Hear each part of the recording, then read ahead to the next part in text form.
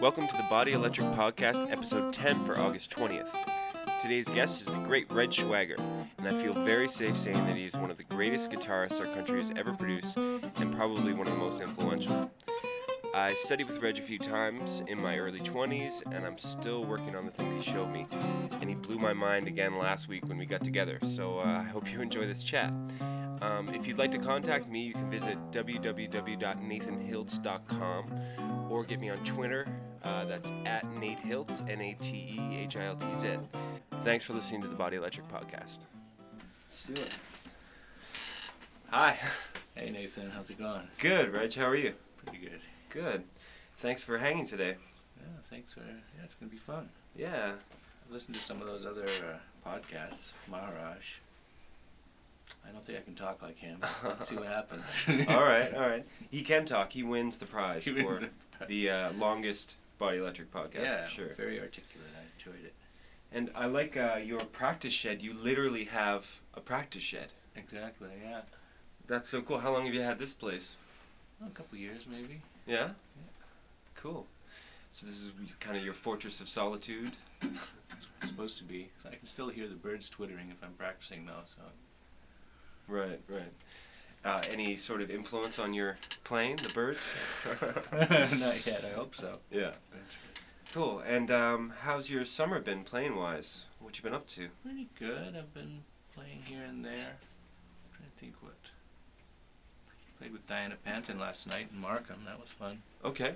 And just nothing too much of anything. I went on a holiday to Barcelona with my family. That was fun. Oh, beautiful. Went to the soccer stadium, walked around, took pictures, and ate. Kind of like what you do Mm-hmm. on vacation. Right, yeah. That's great. Yeah. And so you've done a few records with Diana Panton, right? Yeah, quite a few. We've been playing since 2005, so I don't know if it's 7 or 8. I'm not sure how many it is. Quite a lot. And is it always in that trio format of bass, guitar, and voice?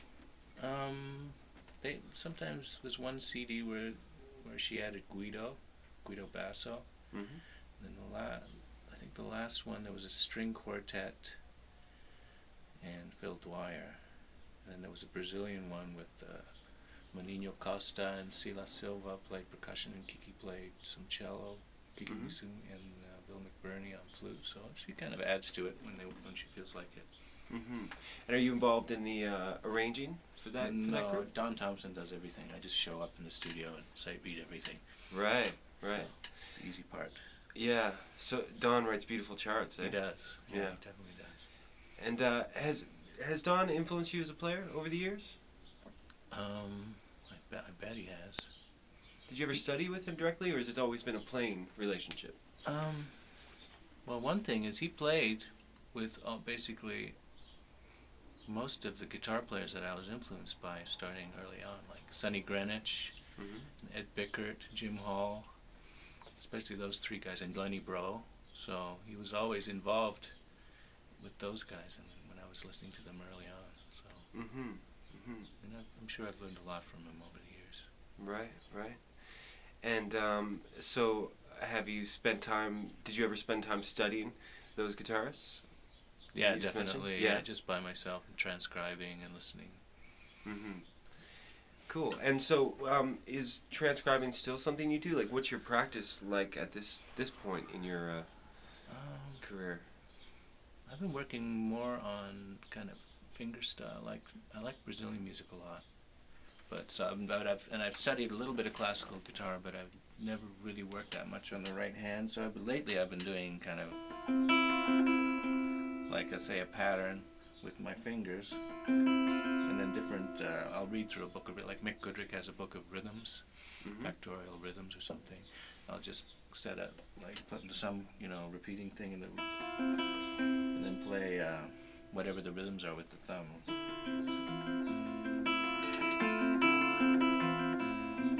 Whatever. Wow. So keep this, and then these guys get a workout, right? Because if you're doing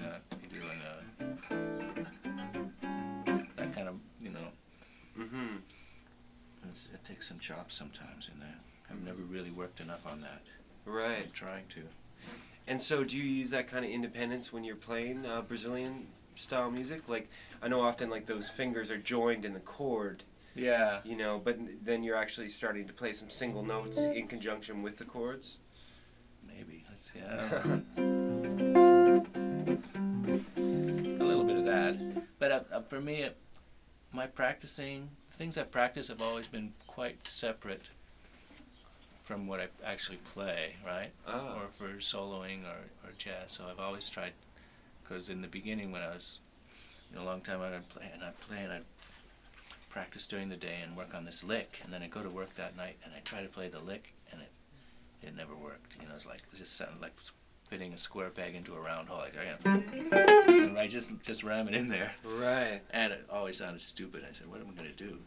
So I thought, well, I'm going to practice things that are completely separate from what I play, on a tune, or so I try and have it. So I work on intervals and things, to develop the connection between my ear and my fingers and things like that, so that if I hear something, I'll be able to execute it. But just, working on licks is not very useful for me. I see. And then it would take maybe 6 months if I was working on stuff, and it would take maybe 6 months for it to show up in my playing, before, without saying, oh, what's that? And I say, oh, yeah, I worked on that 6 months ago. Right. Kind of that kind of process. And so, have you worked this way for a long period of time? Yeah, ever since I figured out that I shouldn't practice what I play. Right. Cool. So, when you were a younger player, when did you first play a standard on the guitar? First thing I did was play with my sister. She's a really good singer, so I was probably 12 and she was 9, and we just liked playing songs. We played Elton John songs. We played, Philadelphia Freedom, and then we played. When we got a Whisper Not. I've got a tape of her singing Whisper Not when she's like 10 or 11. Wow, it's good. That's so good. So those were just songs that we played. Right. Cool. So for a long time. And so you being an accompanist has been something that's been gone throughout your entire career, right? Exactly. Yeah, she trained me. Yeah, Jeanette Lombard, Jeanette Schwager. She definitely trained me how to be an accompanist and hey, what are you doing? Don't play the melody with me and things like that. Right. It helped me a lot. And what about when did you start getting into playing instrumental jazz? Well, I grew up in Sudbury, and then I had a teacher, Ben Ronaldo, and there was only a handful of players there that were into playing jazz. So I found one piano player, Tony Simpkin, and then he knew a drummer, and then we would take turns playing bass for each other. We had a Peter Pan bass, so I'd play bass for him for half an hour, and then he'd play bass for me for half an hour, and we had a few different drummers. Right. So that was when I was still in high school in Sudbury. We'd get together on the weekends. He'd drive out and pick me up, and we'd play, and he had like the real book or something. He had some fake books. Right. So. Right. And what kind of instrument were you playing at that time? First, I had a Univox copy of a 335 that I bought, which was pretty nice, and then I bought a 175. And it was about after I taught a bunch of lessons for a couple of years. I bought a 175. And is that the same 170? Do you still have that guitar? I have it, but it doesn't really work anymore. It buzzes, and I got 30 years out of it, so I figured it's okay. It's pretty good. Yeah. He's retired. For now, yeah. I tried 3 times to get it reset up and get rid of the buzzes, but so far no luck. And then I guess you came directly to Toronto from Sudbury? Sudbury, just Toronto, yeah. The last year of high school, or last couple of years of high school here. Oh, I see. So your whole family came? My sister and my mom, and my dad was still commuting because he was teaching in Sudbury. Right. So he was commuting back and forth every week. Right. And so what was the scene like in Toronto when you were coming up? It seemed like there was a lot going on. I mean, I could go see Ed Bickert play almost every night. I could go see Sonny Greenwich play. I could go here. Well, there was a lot. Yeah, George's Spaghetti House, the Red Lion. There were a lot. Bourbon Street was going with, out of town guys like Chet Baker and Zoot Sims playing with local rhythm sections. So it was pretty active. Yeah. And so you found a place in that scene pretty quickly. Who were you kind of working with at that time? first guy that gave me a chance was Peter Appleyard, and so I could do a sort of after I'd been here for a while, I could sort of do a passable imitation of Ed Bickert's chording. Right. So if he was busy, then I mean he couldn't be in two places at one time. So I did a lot of I could do some gigs that way. So that's how I got started. Right. Reminds me of Wes Montgomery playing Charlie Christian solos. Yeah. In a bar, playing them note for note because that's what the bar owner wanted. Really? Yeah. Well, I'm still trying to do that, so still doing passable imitation, I think, sometimes. Yeah, absolutely. Is the Canadian sound on guitar something that's important to you as an artist, like artistically? I don't know, just at that time in Toronto, it seemed like the guys you could be influenced on guitar by were Canadian, so it just seemed to happen that way. Mm-hmm. And I don't know. We're just lucky, I guess. Because I don't know what it is for the other instruments, but. Mm-hmm. Well, why don't we play some guitar? Let's play, yeah. Let's play some tunes. Let's see here.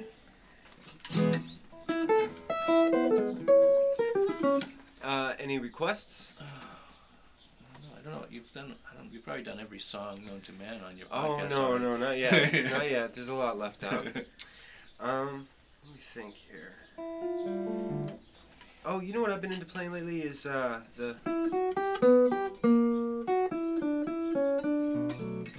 Did you play that?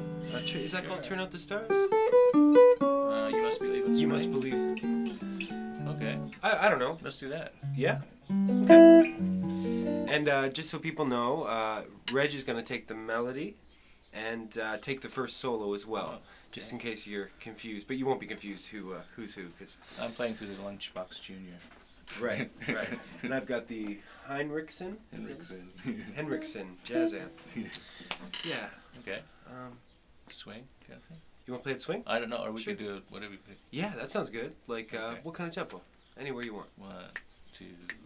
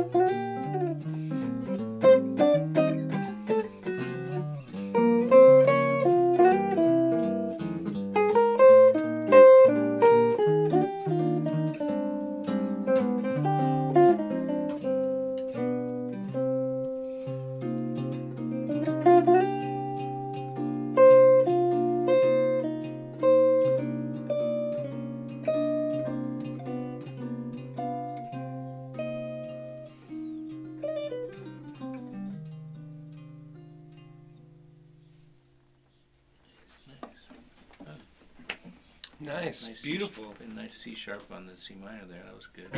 Oops. Oops. Retake. Oh, recording. It was on the way to a good note. How do you like recording? I feel like you've got a bunch of records. Yeah. Yeah. I like recording. Yeah? I sort of want to make one CD a year, which so far I've been able to do. I don't know. I took another listen this morning to Delphin. How do I say it? I don't know, Delphinus. I think. Delphinus, right? Delphinus, I'm not sure. Yeah. Either. It's a cool record. Oh, thanks. Yeah. So it's Don and Andre White. No, Don is on not piano, Andre White. Neil Swainson on bass, and Michel Lambert. Michel Lambert, on excuse me. drums, yeah. Right. Okay. I don't know Michel Lambert. Yeah, he's my brother-in-law. Oh. One thing. Okay. But I've been playing with him since the early '80s. I met him in Banff originally. Mm-hmm. And basically everything I've done since then has been with him. Mm-hmm. The Resonance record of 1985. Mm-hmm. So is he's based in Montreal? He lives in Montreal. I see. Okay. And so those compositions on that album, were they all written in that year? I kind of go through writing phases and practicing phases, and then if I'm lucky, during writing phase, I'll like type a lead sheet into the computer. So then when I decide, I want to do this, I decided I wanted to play with Don and Neil and Michel. I wanted to hear Don play piano on a bunch of different kind of styles, like some free things and whatever, especially the free things, because I hadn't heard him play that way for a while. And then I went in and said, what kind of songs do I have that would work for this? So I just dig around, basically got an archive of stuff that I haven't recorded yet or played. Then I gather. Yeah, so what was that? There's a two-part composition on that album. Four something? No, what's that called? Oh, Four Eyes, or maybe Four Eyes. And it goes to free improvisation. Yeah, that was a new one. Yeah, I wrote it specifically for that. Right, and so something tells me you haven't played that composition at the Pilot in Yorkville. Never. Never. No. Yeah.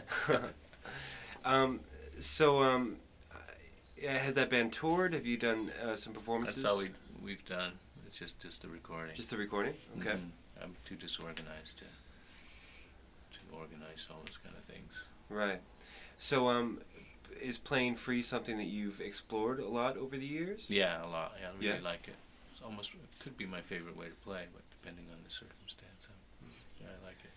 I think that might be a surprise to many people, because people, often think of you as like this great straight ahead jazz guitar, like this heavyweight champion of guitar of Canadian jazz guitar is what I call you. Oh. Right now, but shucks.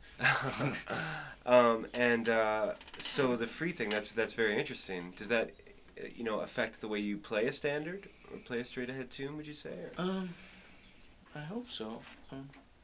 The thing with free playing, you basically don't have a prearranged structure or prearranged plan, so you really have to, your instincts have to be really finely tuned. You have to really be listening, and you have to kind of get into the vibe of the room and whatever vibrations are going around. So without all those other structures to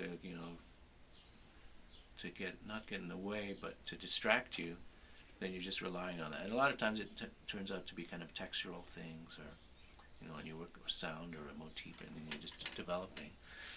But if you can apply those same kind of instincts and that same kind of process to over songs, over tunes, then it makes it a lot more fresh, I think.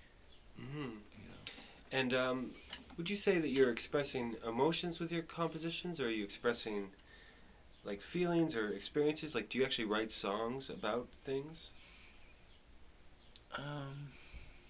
Not consciously. I mean, they just kind of come out. I just let the songs come out, and then later on I have to try and figure out what. And they say, okay, you need a title. You can put it on a CD. You need a title. Right. So then, right. Sometimes the title comes even after it's been recorded. Mm-hmm. I say, okay, waltz. Okay, we can't call it waltz. And so, that stuff is there, but it's not conscious. Like I'm going to write a sad song now. It doesn't work like that. Right. So. Okay. Cool. So maybe let's talk about. I wanted to talk about rhythm because just playing with you there, like, you're just giving me the time, like, so beautifully and so clearly and naturally, and it's something I've always struggled with, my time, and was wondering what you might say about getting that together on the guitar. No. Well, the main thing was that I got to play with people with good time. I still do so, and I always kind of appreciate it. Like even like I used to go to Halifax and play with Skip Beckwith, and then he could play a medium tempo, and because medium tempos are the hardest when you're starting out. I think, like you can play fast and slow is bad too, but just like those ones, and I just watch his foot and say, and his foot was tapping to the quarter note. I'm going, man, I wish I could do that, So then you kind of. So I played with a bunch of Jerry Fuller and Freddie McHugh, a bunch of different older players, and I really tried to sponge it off of them while I was playing with them and learn it that way. Mm-hmm. So it's something you learn kind of by feeling and the interaction with another artist, right? And just being around somebody that knows how to do that. And also I work on the drums a bit, and I used to come jam at people's houses and just play the drum. I can't do any fills. I can't play fast. I can't play Latin. But just kind of, and then get that the feeling of that being in that role. Mm. And where does articulation come into play? Articulation with time, or just on the guitar in general. It seems like you can seem to play any articulation with perfect time. That's sort of something I notice. Oh, wow. Sorry. I don't know. Maybe from the kind of things I practice. I don't know. As I practice, basically I just practice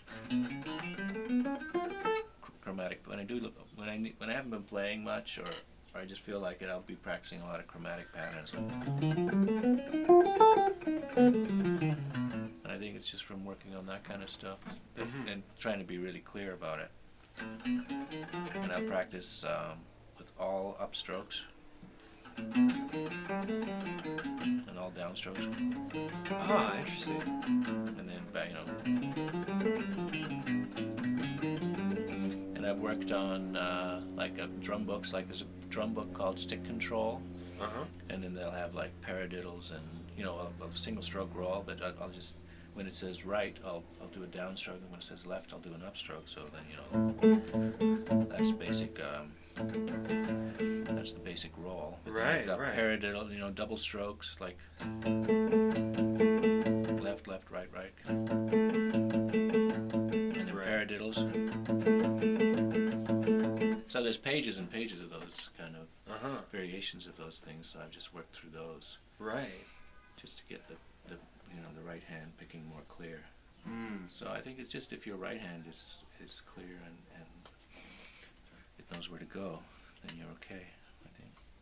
Mm. And then material-wise, what type of material would you use? Play that on, or you just literally I could just do it on two notes on an octave or something. Yeah, just focus on that one thing. I mean, it'd be better to combine it with, say, some kind of chromatic pattern. Maybe I've done that, and I'll put this pattern with this picking pattern and these intervals and right. Mm-hmm. But that's kind of secondary to just working on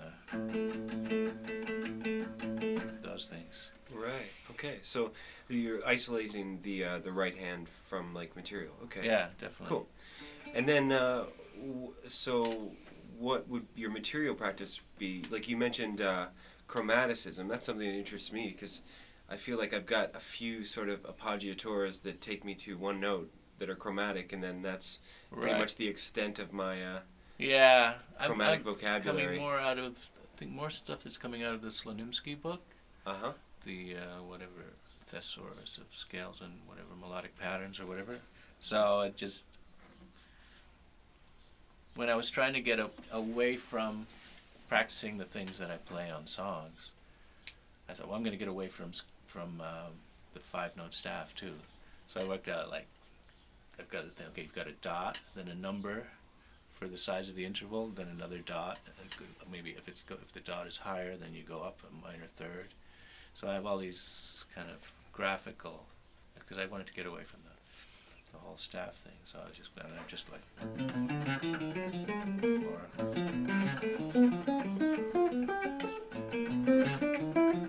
so just different variations using that, and eventually I thought, well, I'll never be able to play these, but it's going to develop my right hand, it's going to develop my ear. Then eventually they sort of came in and showed up anyway. Right. So these things occur to you even when you're playing songs with a harmonic chord progression? Sort of. Sort of. Yeah. Cool. Or just feel like, because if you're playing a solo, you want to have a variety. You don't want to just play. You want to have a variety of, it's like a drawing. You don't want to just have one straight line across the page. You want to go up, you want to go down, and then like mountains, and then there's some trees, and so the texture and the shape of things has to have some variation, right? So it's not just a whole bunch of whole notes, or have some fast notes, and then small intervals, and then wide stuff. So whatever you can do to explore the range between slow and fast, and small intervals, large intervals, loud and soft. So if you can, whatever you can do to use the variations and the possibilities within those extremes. And do you explore these ideas in your writing? Writing, not as much in writing, not consciously in the writing, but usually trying to get a nice melody and some chords. But for soloing, definitely. I mean, I should. Maybe within an arrangement. If I did an arrangement, you want to have that. But I should. Thanks for. No. Yeah, that's a good idea. It's all good. That's good. That's great. So, do you have a vision of, obviously it would be a dream of who you want to be as an improviser? These kind of choices seems to be like you want to be breaking down barriers in terms of the way things can go, just opening up the guitar in lots of different ways. Is there a sound that you're reaching for or striving for in this stuff like this? Oh, man. Well, I have guys that, I love Joe Henderson and Warren Marsh, and so there's just, Gonzalo Rubalcaba. So there's just guys that I really respect, and I would like to be. I mean, I don't want to copy them, but I don't know. What I didn't answer your question. Well, you like the feeling of the way they play, and that's something you want to be able to express as well. There's some sort of something about the spontaneity, like Sonny Rollins and Keith Jarrett, and there's guys that just sound like they don't play any licks. They're improvising in the moment, totally in the moment, and then it's just kind of the music is flowing. And that's the kind of thing that I want to strive for, in that kind of in the moment freshness. Freedom, maybe? Yeah, freedom, but within tunes, when you're within a structure, so the more free you can be within that. Lee Konitz, Warren Marsh, those guys. Right. That kind of thing. And then if you're playing a lot, like in the old days, we used to play 6 nights a week. You'd have a gig at George's Spaghetti House. So like the first couple of nights, we'd get together, and then we'd just get better and better and more free. And then Saturday you'd be tired, but right. But so it happens more when you're playing a lot. How so the scene's changed a lot over your career here in Toronto. How does it feel now compared to those days for you? I like it now. There's a lot of good players, a lot of different things going on. I mean, you don't get to play 5 and 6 nights in a club, but I did something similar to that recently, and then everybody was talking. Oh, I remember that. Hey, we played 6 nights a week, but people were like, blah, blah, blah, blah. Right. I remember now. Remember those men with cigars at the back of the senator? Yeah. Oh, and they were smoking. They were just like, oh, yeah. And just cackle the loudest laughs. Yeah, I mean, small price to pay, but I like the scene now, and it's a variety, different smaller places to play, and lots of people to play with. So this is a question I've asked other people. Where do you get your best expression? I know you sideman with a ton of different people, and I'm sure there's lots of people you love playing with, but Where's kind of one of the best ways to hear Red Schwager, in your opinion? I don't know. Good question. It's a hard one. I don't know. If it's a smaller group, you have more space, right? Mm. Like, I used to play duo with Don Thompson. He was playing bass more. We used to do bass and guitar duos. Mm-hmm. Now we do bass and piano duos. I mean, guitar and piano duos. So that's good. Yeah, so anything like that. And then maybe it's not as organized. Like we haven't emailed the set lists to each other 6 months ago. Or we just like with Don. We just start. I'll start playing a song. He'll start playing a song, and if I'm lucky, I'll know the one that he's playing. Right. So that's I like that. That's a fun way to play. Mm. But I don't know. Cool. Don's got an amazing repertoire of tunes. Have you spent a lot of time learning tunes? Over the years, definitely, yeah. It's basically because I like them, not because it was a chore. Right. So. I find there to be like every time I learn a tune, I learn something about music. Mm-hmm. You know, something that transcends the song. There's always something in there that just kind of gives back. You know. For sure. Yeah. Any tunes you've been working on lately that? Yeah, but I don't know it yet. I was working on For Minors Aloud. Oh yeah. Yeah. Cool. But I don't know it. Yeah, I don't know that one either. Yeah. It's a Jimmy Heath tune. Right. You want to play something? Yeah, let's play something. You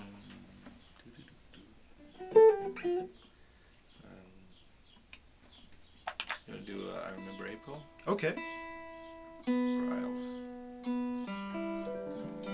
Ooh, I'm all nice and sharp now.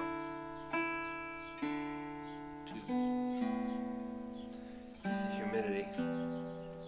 There's the birds. Oh yeah. Hopefully my compression won't amplify the birds too much. All right. You want to play the melody? Sure. Okay.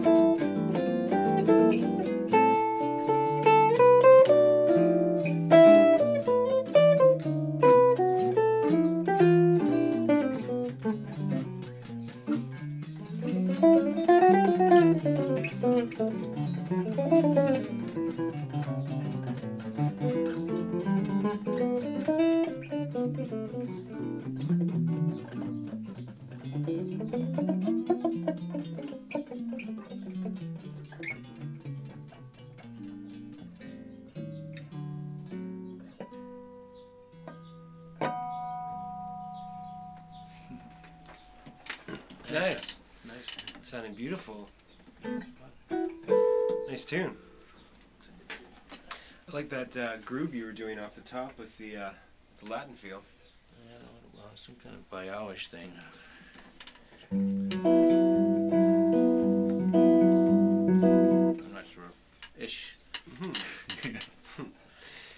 So I wanted to bring up a very specific thing that I learned from you once, and I don't even know if this is a big deal in your playing, but I know it's something that's I think is really cool, and it's something I've used a lot, and that is playing like a small grouping of like 3 or 4 notes, and then taking it up an octave, like this kind of thing. Oh yeah. That Okay. stuff, and yeah, I really love the sound, and I remember you saying that it has more energy when you go across the neck like that, something like that. There was a comment of some kind. This is years ago, but I'm just wondering, is that part of your playing? Is that an important concept, do you think? Yeah, I think so. It's because if you just stay on the same fret, you sound kind of trapped, like a mouse in a cage or something. So I remember in Banff, I was at a workshop in Banff, and John Abercrombie said that you can hear the way that you move up and down the neck. You can hear it in the sound, right? So this is kind of in position, but there's an energy to it, and you expend energy, just moving up, and so I think that's part of it. Mm-hmm. So it has sort of an effect on the perceived strength of the line, or something like that, or the perceived impact of it. Must be, yeah. Right. And there's a certain kind of exertion. You gotta kind of move your hand up. Gotta go from here to here. Right. And it's a little bit. Sometimes you're gonna miss. Hope you don't miss. Right. Right. Especially that extra note up top. Just a little bit. Yeah. Yeah. So it's. I don't know what to say about that, but. Oh, you're moving the idea in different ways, chromatic ways. Yeah, through like minor thirds or something. Yeah. So those kind of little devices have a certain kind of sound. Mm-hmm. So it's sort of like, so when you're improvising, you kind of take different tacks in a way, almost like a composer would compose in a certain way, or a certain motivic type of development, but as an improviser you have approaches that... Yeah, more like a collage maybe of ideas, right? Because I've heard criticism. Just what is this linear stuff? You're just playing lines, right? Okay, well, it's hard, but yeah. So then maybe you want to break it up with different, Those look kind of like diminished patterns, and the patterns just kind of break up the line, the melodic kind of development kind of things. Mm-hmm. Like collage kind of effect. I Right. think. Right. Interesting. And so something that's really cool is you play a lot of different guitars, actually, or at least I've seen really cute pictures of you with a variety of different instruments. I've seen you play a Steinberger guitar before and sound beautiful on it. I mean, the tone was still beautiful, even though it was no body. Yeah, no body. Yeah, so do you kind of collect guitars, or you just like... I'm just almost searching for different sounds. Like for years I just played the 175, and I think I had a Strat, but I'm still kind of searching around and find a guitar that will travel well, because I have the carved top Eastman. Once you get there, like the action has gone way down, right? So this Eastman is a plywood. Mm-hmm. It's a plywood guitar, so maybe that would be more stable traveling. Like I have an Ibanez. That's plywood. That's the one I usually take on the road. It's plywood, and it usually pretty consistently will be working when I get to where I'm going, right? Mm-hmm. So there's partly that, and I'm just looking for a different sound. I don't know. Mm-hmm. I hope so, or maybe I'm just an obsessive collector. No. Never. So you just had one made for you. It was kind of like crowdsourcing sort of. Oh, crowdsourcing the Devo guitar. The Devo guitar. Yeah. Have you been playing that on any gigs? Have you shown up and the singers looked at you expecting an arch stop, and then they get the Devo guitar? Well, that was for Emily Claire Barlow's got a really amazing project right now. She hired the Metropole Orchestra in Holland, and they sent me an email. They said, we need tremolo on this, and I didn't, like a whammy bar or whatever tremolo arm. I said, I don't have that, so I was getting this Devo guitar made, so I had it upgraded to have the Bigsby, and then so they were happy with that. So you played the Devo guitar with the Metropole Orchestra? Yeah, virtually. Amazing. Not at the same time. Yeah. Right. It's a really nice guitar. I thought it would be a travel guitar, but I wondered, why is it called 2x4? And then I realized it was 2x4. Oh. And it's just like a big 2x4 with strings and a pickup, and it's really heavy and kind of huge, so I'm not taking that on the road. Right. I think there's a picture of you with it. I'll try to use that as the photo for the podcast, so people can take a look at what that guitar looks like. It's pretty cool. Would be good. What's the company that made it? Eastwood. Eastwood, right. Yeah. Right. Cool. And so do you have some acoustics and stuff like that too, or? A couple of acoustics. These guys, Mackenzie and Marr, out in BC. I've got one with that songwriter from Newfoundland. He's got his photo. Stompin' Tom? No, it's just a photo. Ron Hines. Ron Hines, okay. There's a photo. There's a picture of him inside the hole. It's a really nice guitar. Oh, cool. It's like a songwriter guitar, so I've been using that. It sounds really nice. And do you find you play differently on different instruments? How is it like? I find the different necks have a little bit of a learning curve for me.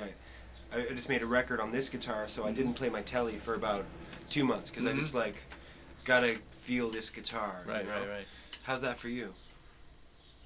It feels different, but then the problem is that if I listen to a CD or something that I've used different guitars on, I can never tell which one it is. It always sounds the same. It's kind of like almost pointless. It really just sounds the same. Yeah. But how it feels, or maybe how in tune it is. But maybe I'm not sure about that. Well, I guess I just have a sound in my head that I want, and I just do what I can to get it. But, so maybe I shouldn't be having different. I should just have one. But. Totally. Cool. So, do you have another album coming out soon? I think I may have seen that you have another project coming up, some improvised projects coming out. I'm not sure. Maybe. No, not nothing specific. I've got a few ideas floating around. Right. That I want to do, but nothing that I've gotten very far with. I've got some songs that I've written. Like John Alcorn wrote words to a few of my songs, and Luanda Jones wrote some songs some words in Portuguese to a few of my songs, and I've got a lot of songs with my sister. So one of the next things I want to do is a vocal, just a vocal record with songs that I've written. Wow, that's interesting. Yeah, my sister's recorded a lot of songs that we wrote together. But it'd be nice to do that, and then some more. I did that. Trio thing with Michel Lambert on drums and me, and it was all improvised with Kenny Wheeler is on 3 tracks, Michael Stewart is on 3 tracks, and Misha Mengelberg is on 3 tracks. So I'd like to do some kind of extension of that with some different guys from around here. That's on the list too, and then I'm writing some stuff for horns. I've got a lot of ideas. Right. That's great. That's fantastic. And do you have an idea where you might be presenting this music when it comes to fruition, or would there be plans for a CD release? Should be. Yeah.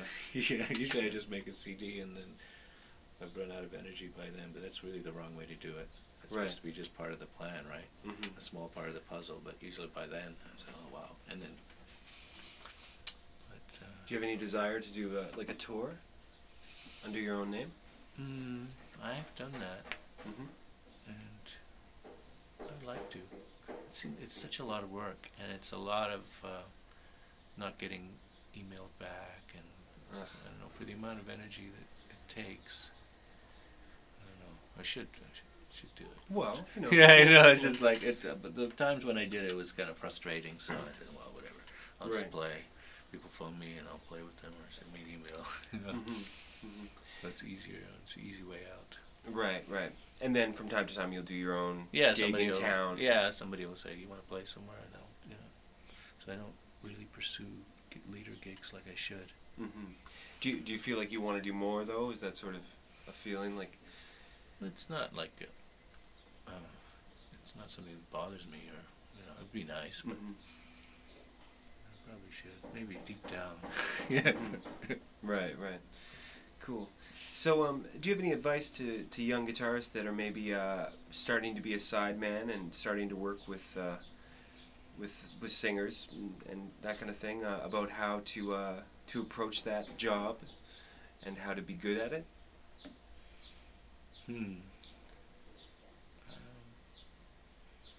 Good question.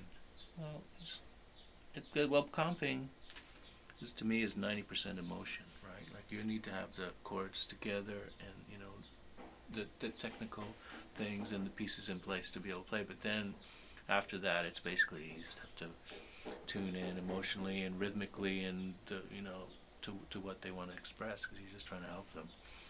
So watch how they breathe and just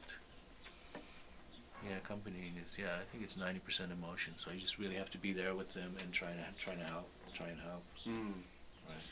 And so, and you mentioned Ed Bickert earlier. Are there other influences on your conception of comping style? I know the Brazilian guitarists factor in there. Yeah. And Lenny Bro probably. And then piano players like Hank Jones and Tommy Flanagan and those kind of things. And George Shearing and just listen to the really good compers. A lot of time, I think Hank Jones was kind of the pinnacle in a way, like Ed Bickert was of the guitar. Right. Yeah, guitar is pretty amazing. It's really meant to be played with singers. I feel like it's like the natural habitat for the guitar. Exactly. Yeah. And then you kind of have to listen to orchestras and big bands and things, and see what the way that works too, and see what you can translate or to the guitar. You've got a pretty big CD collection, I think, right? Yes, I do. Is that right? Yeah? How many CDs would you say you've got so far? I don't know. Yeah. Well, lately I haven't been buying very many. It's kind of, I have an e-music subscription, and so I get 6 or 7 albums a month just from that. So, but I got a lot of CDs. And what sort of is there anything new you've been listening to that's interesting you? Oh, that bass player who lives in New York, Esyet. He's got a really nice new recording with who's that guy? Lionel Lewecki is on it, and Jeff Watts. Ting Watts, Jeff Ting Watts, and that's a good one. I've been listening to that a lot. That's great. And it's been giving you some ideas on the guitar? Not probably. Right. Not specifically. Listening. You just let it come. Yeah, you just listen. You don't work. Yeah. If I do copy something specific, it's usually trying to get some Brazilian groove or some fingering going. Some kind of pattern like that. Right. And so, have you done much like solo guitar kind of stuff? There's a lot. That's a really strong part of the Brazilian tradition, right? A little bit. Yeah. I did a museum concert during the jazz festival. That was sort of fun. But not. And then I've done background music gigs. I said, we can only hire guitars. Okay, I'll play. Yeah, sure. So, which is fine. I'd like to kind of write more music for that, and kind of. If you actually work out a chord, like mostly if I play a chord melody, I just say, well, I know the song, I know the melody, I know the chords, and I'll just kind of, like Joe Bastard, just whip it together on the spot and see what happens. But if you plan it out more, you can come out with some interesting possibilities, and expand your language a bit. But so do you draw inspiration from the instruments that you're writing for? Sorry if I'm bouncing around a little bit here, but it's okay. So like when you're thinking, I'm going to write for solo guitar, I'm going to write for piano, bass, drums, or whatever, is that the sound in your head? Is that sort of writing the composition for you, or the instrumentation come after the fact? No, probably the first one, like where it's influenced by the instruments for sure. And sometimes, if I'm writing for a big band chart, it's influenced by who I know is going to be playing it. The actual players. Yeah. Right? Because that if it's Perry White, he's going to be able to do a certain thing and get a certain kind of emotion. So just write something for him. Kevin Turcotte, or you know that what he's going to be capable of, or Right. where he might be able to take it. Very cool. Very cool. Nice. Well, maybe you could let us know. Is there any interesting gigs coming up that you'd like people to know about? I'm not sure what's gonna. I'm playing with Brendan Davis at the Rex this month on Right. Tuesdays. That's Right. about all I can think of right now. I think. Great. Who else is in that band? Ted Warren's playing drums. Perry White's on saxophone some of the time. I'm not sure. Sometimes it's a surprise who's there. Mm-hmm. But that's a fun band. Cool. Beautiful.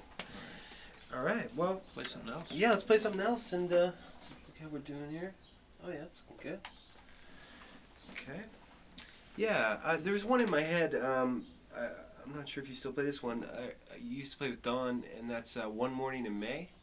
Yeah. Yeah? Do you do it in C or E flat? I do it in D. D, okay. We don't have to, though. No, D's fine. Let me just... I think to adjust the gain structure here a bit.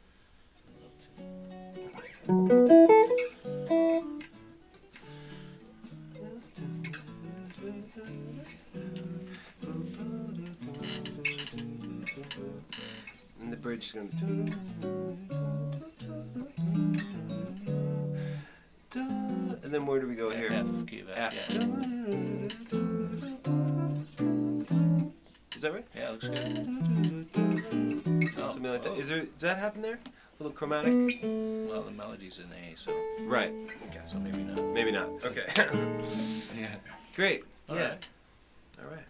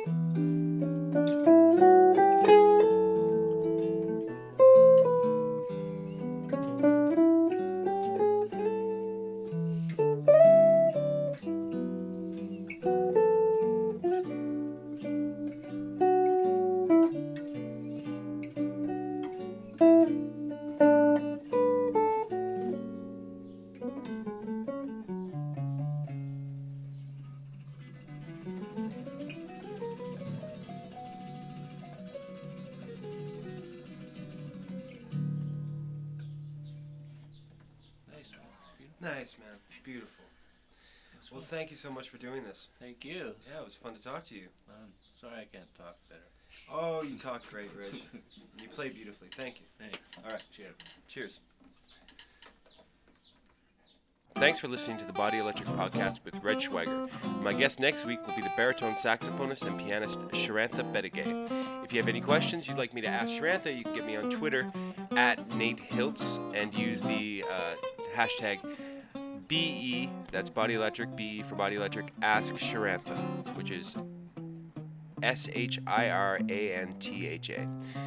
Thanks for listening. See you next week. Bye.